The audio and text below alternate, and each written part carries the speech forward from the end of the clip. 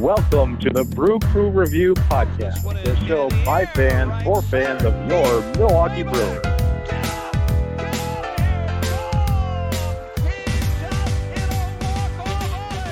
All right, welcome back, Brewer fans, to the Brew Crew Review Podcast. Joining me today, this is Craig, Vince, and Scott, bringing you a draft recap, and we'll also try to shed a little bit of light on what's going on with a potential start of an actual baseball season. How's it going, guys? Pretty good, Craig. Don't we have Chad on this week as well? He might chime in at any point, just never know. But it is interesting that we're all joining from different quadrants of the country. I know Vince is somewhere near the Florida Panhandle at this point. And unfortunately, I'm still here stuck in Franklin, Wisconsin. And Scott, of course, is in Henderson, Nevada, staying very safe. But he's going to come with us soon, probably from Portland, Oregon. So, again, our voices aren't saying where we are, but we're always have the Brewers at the forefront of our minds, and hopefully we see them on the field or at least on the television in less than a month. So we shall see. I think Chad is still. I think Chad is still protesting. I know last week. Yeah, he might be. I was protesting pretty hard last week. I don't. Yeah. It's just about time that somebody just really stepped up and took a stand. I think for everybody. Chick-fil-A's mac and cheese is just not that good, and I hold them to a high standard. And they're going to have to make some changes, some real changes to that mac and cheese recipe. And until then, I mean. Look, you guys, I do whatever I can for, just for the good of the nation. And I think it's time we start working from like big to small, like start with the big issues. And that's what we are doing. So I think Chad is still out there fighting the good fight, but I can't miss more than one episode in a row. So. No, Scott, I totally agree. I'm just going to head to Fort Myers and sit there until the Twins show up for spring training again. So I don't know. I'm just going to wait down here and see what happens, and I don't know how long it's going to take. But tonight I'm going to be around Tampa, so I think I'll probably just maybe wait outside the Tropicana Dome for a little bit as well and see who shows up, if anyone. And if not, we'll at least head to spring training to try to get some coverage of the Brewer fans at Twins camp. So should be good. Maybe spring training will start while you're still there, hopefully in a couple of days if everything works out right. We'll see.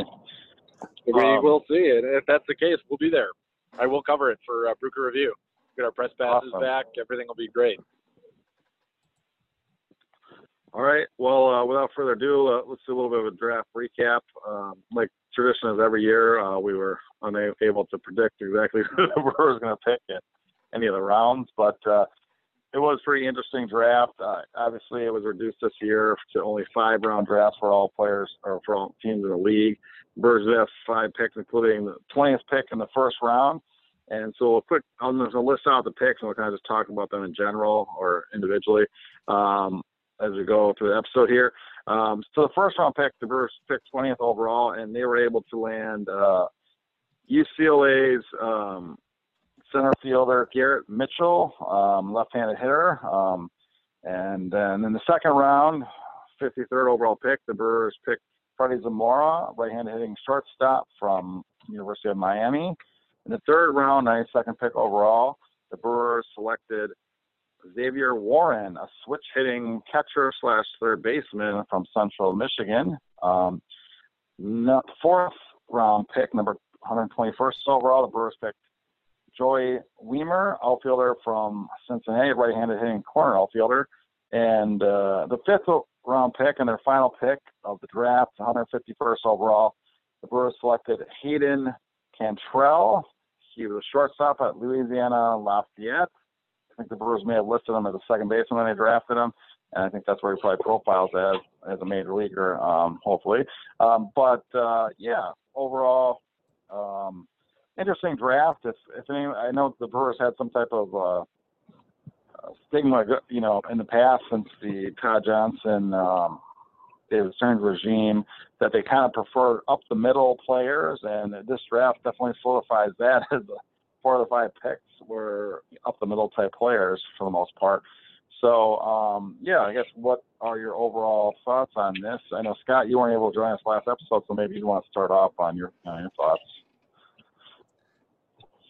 Yeah, sure. I mean, when we think of the middle players, I mean, not only does that typically profile as somebody being, more athletic, but also probably having a little bit more speed than average. And I think that for the most part, that's exactly right.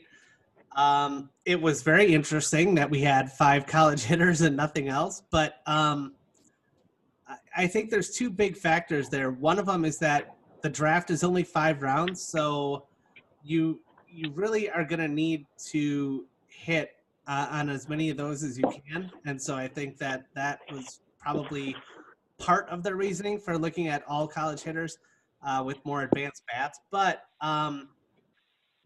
I think the other part of that is our farm system is so depleted that it puts even more pressure on us to be able to hit on these draft picks. Whereas if you look at somebody like the Cardinal system, I mean, they always have a great farm system. It's always a deep farm system. They were kind of, I guess their draft was more like swinging for the fences, like a lot of boom or bust type players with potentially higher ceilings than what we had.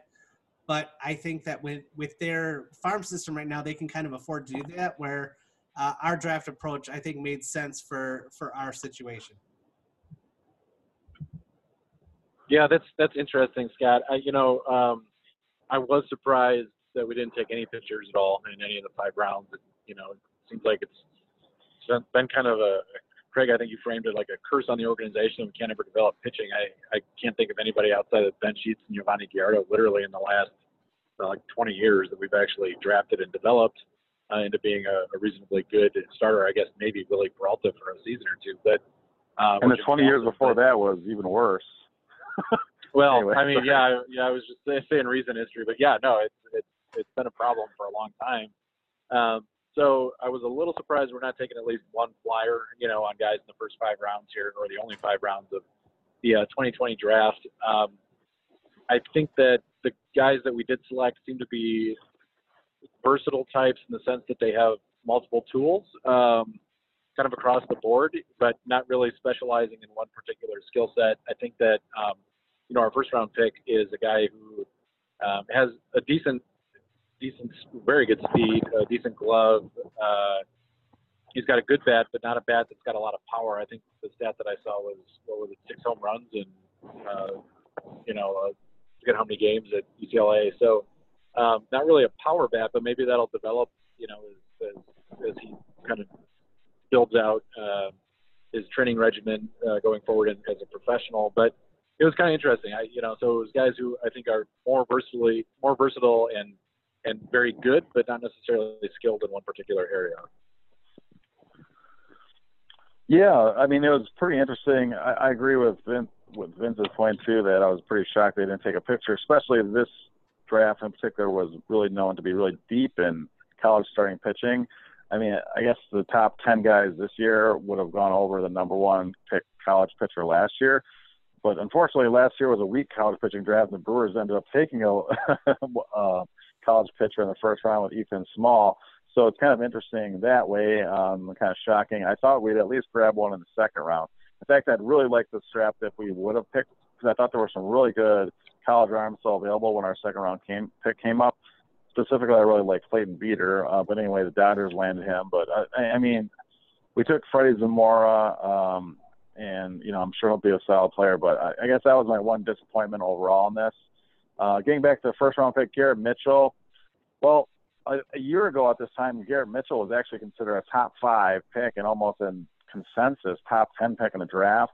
Obviously, there wasn't much of any season this year to really move the needle either way. But for whatever reason, he did fall to us at number 20 overall. So you can't argue it wasn't a good value pick.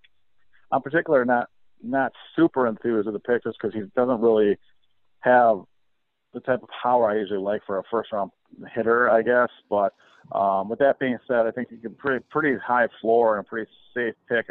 I think the guy's going to be a major leaguer, but I wouldn't expect a superstar by any means. I mean, I suppose there's that chance, but for the most part, if I had to compare him to a current player, he's kind of like a left-handed version of an A.J. Pollock. So, again, a really good defensive center fielder who can get on, knows how to get on base, pretty solid idea of the strike zone, but limited power, maybe like topping out 20 homers a year in any given season. But with that being said, he probably hit his share of triples, doubles, and all that stuff. I think it's a pretty solid pick. And then just kind of the other guys, my two favorite picks of the five are probably our fifth-round pick, the Hayden Cantrell. I think he's kind of one of those gamer types, and not only that, but he has the versatility to play a couple positions, and he's also a switch hitter, which I like.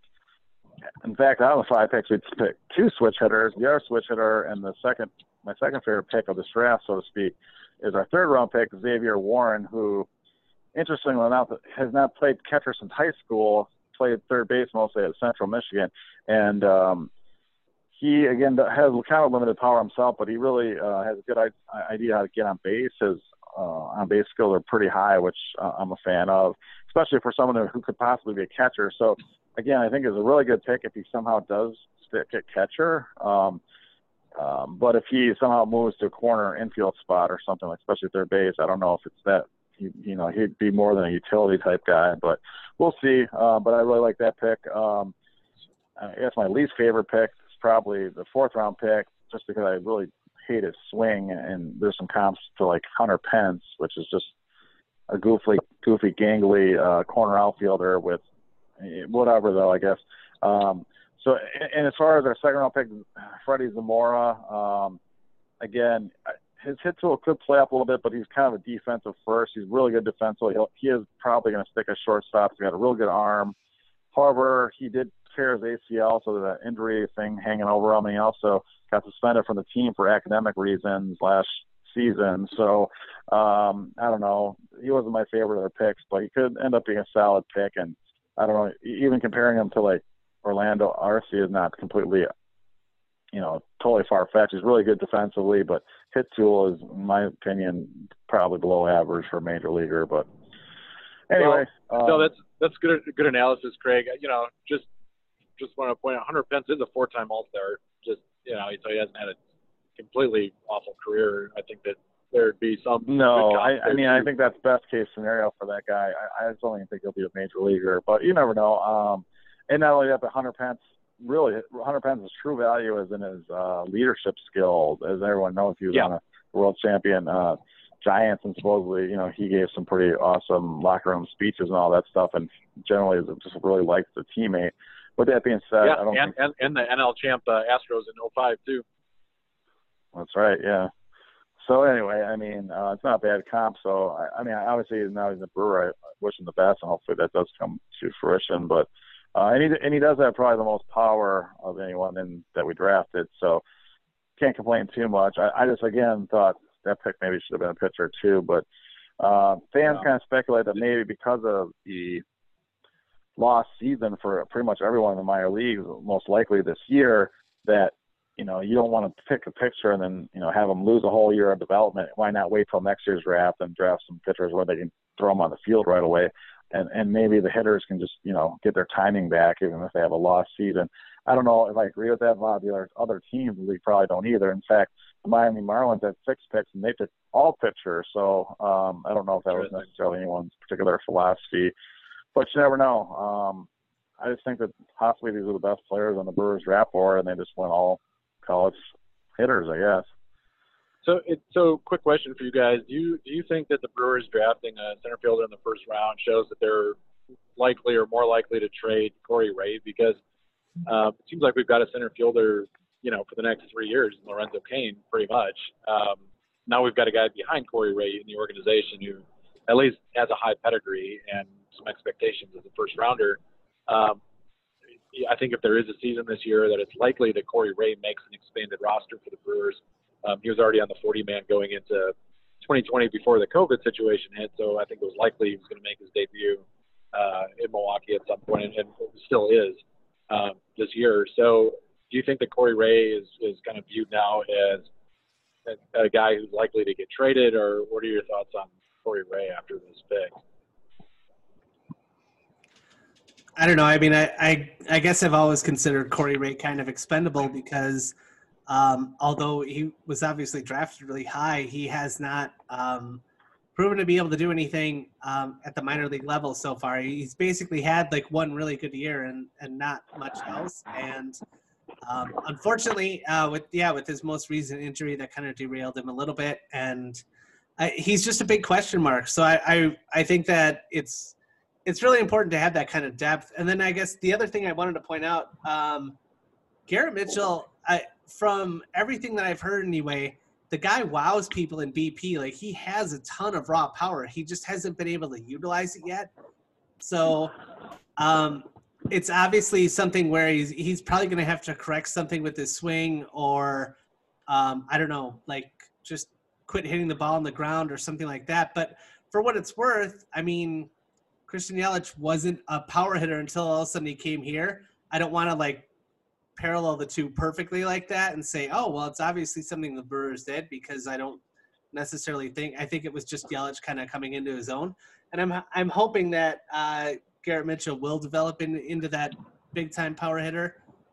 And then completely off topic before, I just found it weird that when we were talking about how we weren't drafting pitchers and how we can't develop pitchers, isn't it odd that like we cannot develop pitchers for the life of us, but we can grab pitchers off of the scrap heap at the major league level and then turn them into really good pitchers? I don't know. Maybe that's a plan from now on. Yeah, no, that is bizarre, and seems like it's been happening, like Craig said, for a long, long time with the organization. So I don't know what it is, but most of our best pitchers over the years have been guys we've gotten from other organizations. So don't know how long that problem goes back, but no, that is interesting. I will point out really quick on Mitchell, too, Scott, that to your point, he did play in, the ballpark at UCLA, which is known as being one of the deepest, parks to play in, and it is a tough power park. So I don't think that, he's got great power in games right now, but it should be said that his home ballpark was much larger than, many other players in the draft. So I do think that that's a point worth mentioning. Yeah, and with that being said, I mean, it's not that he didn't have any power. He did have, I think, 13 triples one year. And so he definitely can hit the gaps and whatnot in any stadium. And like Scott said, it's been said that he's got, batting practice power. So we'll see if he can translate that in the game. I know I was actually on the phone with Scott while the Brewers made that selection. We were trying to guess who the Brewers were going to take. We each picked three players, and the six that were on our boards, the Brewers didn't pick any of them. They actually picked Mitchell. And then they showed a couple of highlights that we were watching, and it looked. I joked with Scott that they looked like a couple of ground balls to the second baseman. I can't believe those were his highlights. But anyway, yeah, I guess he is. I mean, the main thing is he is really fast. He could develop power. I think best case scenario, I've heard comps of like Jim Edmonds, and I guess what's the first thing when people think of Jim Edmonds? I mean, besides an a-hole, I guess, is that he was awesome defensively. And I think Garrett Mitchell has that ability, and he's going to for sure stick as a center fielder. And I think that's the most exciting part of it, because I think the rest of his skill sets should be enough for him to be at least a major leaguer. Even if he doesn't develop, over 20 home run power, I think he'll still have lots of extra base hits. And not only that, but he profiles as more of a top of the order hitter than the middle of the order hitter, regardless. So, I think and as a left-handed hitter, I always, like that toward the top lineup too. So overall, can't complain. And like I said, I think the Brewers are lucky to him to be available at that point. So I think it almost would be slightly foolish not to take him at that point, regardless of need, because I do think he was probably the best player on board at that time. And as far as speaking to Vince's question about Corey Ray, it's unfortunate. I mean, he was a top 5 pick, kind of with a similar athletic skill set as Garrett Mitchell, and there was thought that he could play center field. I think that as he progressed through the minors, it's kind of clear that he was most likely going to be a corner outfielder. But there was other comparisons. I mean, he really did have a good hit tool in college, and he had plenty of triples and doubles and all that stuff. Limited power that they helped develop also. But unfortunately, he's one of those guys that I think this 2020 season was going to be huge for him, and whether he was going to be a bust and not make the majors at all, or finally break through. because now he's going to come back in 2021 and probably be a year older, and he can have more of the cards stacked against him, so to speak, unfortunately. So I think that the Brewers, he'll be there for depth, and if he can do anything, he'd probably become a trade chip or whatnot. But like I said, I don't think that he factored too much into drafting Garrett Mitchell or not, because, again, at this point in the draft, you're picking probably best player available regardless of position, and I think Mitchell was definitely that. So. Yep, and that's been the Brewers' overall draft philosophy the last several drafts, and it certainly seems like that under the David Stearns era. So I'm not surprised, Craig, when we did do our show that Scott skipped during the protests. I know that we mentioned that the Brewers were most likely to do that, take the guy no matter the position who was the best available at that slot. So it does make some sense. But I was going to try to join in by phone from the protest, but people wouldn't shut up. Lots of people upset about the mac and cheese, guy. Yeah, so, Yeah, people were upset. But no, I mean, overall, I guess the shocking thing was just no pitchers. I heard some Brewer fans saying I thought they Brewers picked 2 or 3 pitchers out of 5 picks. And there is a definitely need. But I guess we'll see. Starting Sunday morning, I think at 6 a.m., teams can start to sign undrafted free agents. But again, most high schoolers that weren't picked would probably opt to go to college at this point and hope for better in next year's draft or whatever, because they're really the max that they can sign for now is $20,000, which is nothing. So, for an example, I think the slot value for our 5th round pick, Hayden Cantrell, is like over $350,000 for a signing slot. So, right. I mean, to be picked now, it's just a complete crapshoot. And I don't know that the Brewers are going to be able to land very many quality arms, so to speak, in the signing period. So, with that being said, last year, their first 2 picks in last year's draft, both their first rounder and supplemental first rounder, were both left-handers in Small and Kelly. So, I think that they just picked best player available and didn't worry about the pitchers this time. But I don't know. It just seems like it's the overall philosophy of the current regime, though, is to really focus on hitting and then fill in hitting in like a great bullpen and then fill in the rest of the rotation with guys that can just get through 5 or 6 innings. I don't know, kind of a non-ace philosophy, so to speak, but we'll see. Overall, I think I would give if I was throwing up grades, I'd probably give the draft like a B overall. So it's solid, nothing too spectacular, but also, not a C either. So I know it's a pretty solid draft, I would say. Yeah, that was my grade for it as well, Greg. I was going to give them a B. Yeah, I would have been an A if they would have taken a decent pitcher. That's my one wish. I would like to point out that 2 of my favorite players in the draft were power hitters from high school. One was Jordan Walker, unfortunately the Cardinals picked in the first round, and the other one was Jordan Blaze, who the Red Sox ended up taking in the 3rd round. But anyway, we'll see.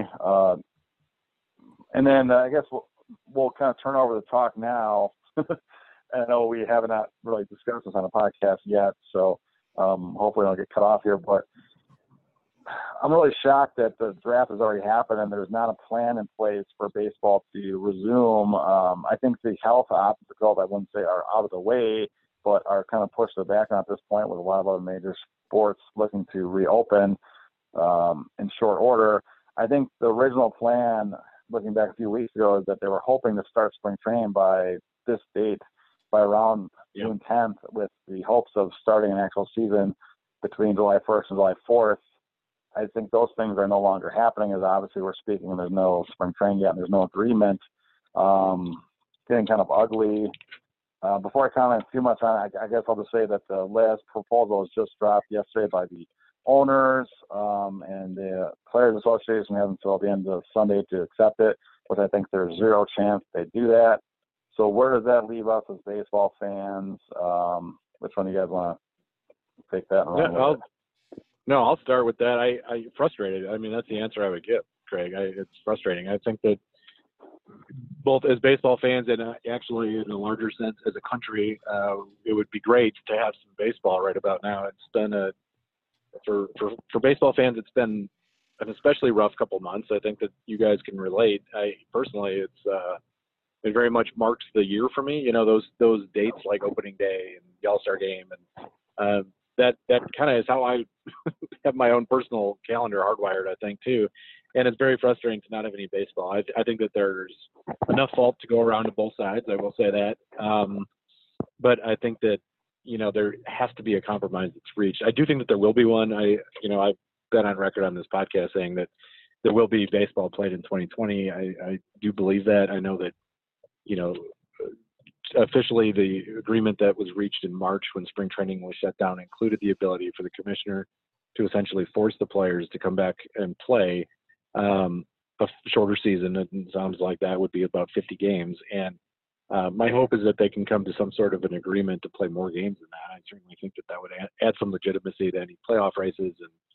And I think that the concessions that they have reached are good, the sense that there's an agreement generally about health stuff. There's an agreement that's been reached on expanded rosters, it sounds like, expanded playoff rosters. And, so those are all positive signs. I do think that some of this negotiating is just that, and it's negotiating that's being done in the press and publicly to, try to sway the public on the one side or the other. So I don't get caught up in every little detail that's quote unquote reported, because many of it is, much of it is done for a reason. But yeah, I at the end, I'm frustrated, but do think that there will be baseball. I'm hopeful that it'll be, somewhere, if not the 4th of July, shortly thereafter. Hey, Scott, what's your thoughts on it? Well, we got just under 4 minutes to go in this podcast, but I'll try to make it fairly brief. To me, for some reason, I've really been kind of set on at least an 81 game season. And the fact that now we're kind of looking more toward like a 48 or 50 game season really kind of disappoints me. I just picture this whole best case scenario. Like we do a 48 game season and the Brewers win it all for the first time ever. And then we go, oh yeah, but there's going to be like kind of an asterisk by it, like the entire time, like it'd be like, oh yeah, you guys won one, but it's shortened season. Like you only played basically a quarter of a year. Like, I don't want that. And so to me, like having at least 81 games kind of gives it a little bit more legitimacy. And I don't know. I think the whole thing is kind of frustrating. And then I guess the other part of all this is, even if both sides do get together, if we apparently, I don't know, get some new second wave of COVID or something else ridiculous like that, or I don't know, we burn down another city or something, then like, I don't know what's going to happen, but like, these are things that can also get in the way, like that are kind of outside our control. I still just don't think, like, I think that we'll probably try to start a season, and I just don't think it's going to work. I don't think it's going to, I don't think we'll be able to finish it. I think something will disrupt it, and I don't know. Sorry, I know I'm pessimistic with the outcome, but I just don't, I don't know what else to think or what to say. I agree with both your frustrations, and frustration usually turns into anger, especially with me in particular, pretty quickly, and that I'm long past that. But anyway, unfortunately, most of my anger has been toward the owners end of it at this point. But I mean, since we're out of time, I'll kind of keep it short. I really want the most games to be played as possible. Unlike Scott, I do think that once we get going, I think that they will be able to finish the season. And not only that, but I actually believe that they'll actually be able to have fans in stands in most stadiums by the playoff time. That's actually my thought on it. And so with that being said, I think that some of these financial concerns, especially the owners have, are going to, get thrown out the window anyways. But agreement needs to happen, and I'm really frustrated how far away that the owners and the Players Association are on things. The owners keep throwing out different proposals. It's their third proposal now. They started with their sliding scale one, which no one liked right from the get-go. And the two proposals since then really hasn't moved the needle financially at all. And I think it's just this is a waste of time at this point, and it's really frustrating. So I'm not sure what's going to happen. If I have to guess at this point, that it'll start sometime in the middle of July, and the agreement would be somewhere around 70-plus games with some concessions made on both sides. But it has to happen pretty quickly, and hopefully within the next week, because if not, it's just the fans are getting very frustrated, as you can hear in all three of our voices, and it's just ridiculous at this time. 2020 is not going to be a normal year for anyone or any business, and so something has to come to fruition. They have to get in the same room together or whatever. They have to hash something out and get something done. I mean, just for the good of the game.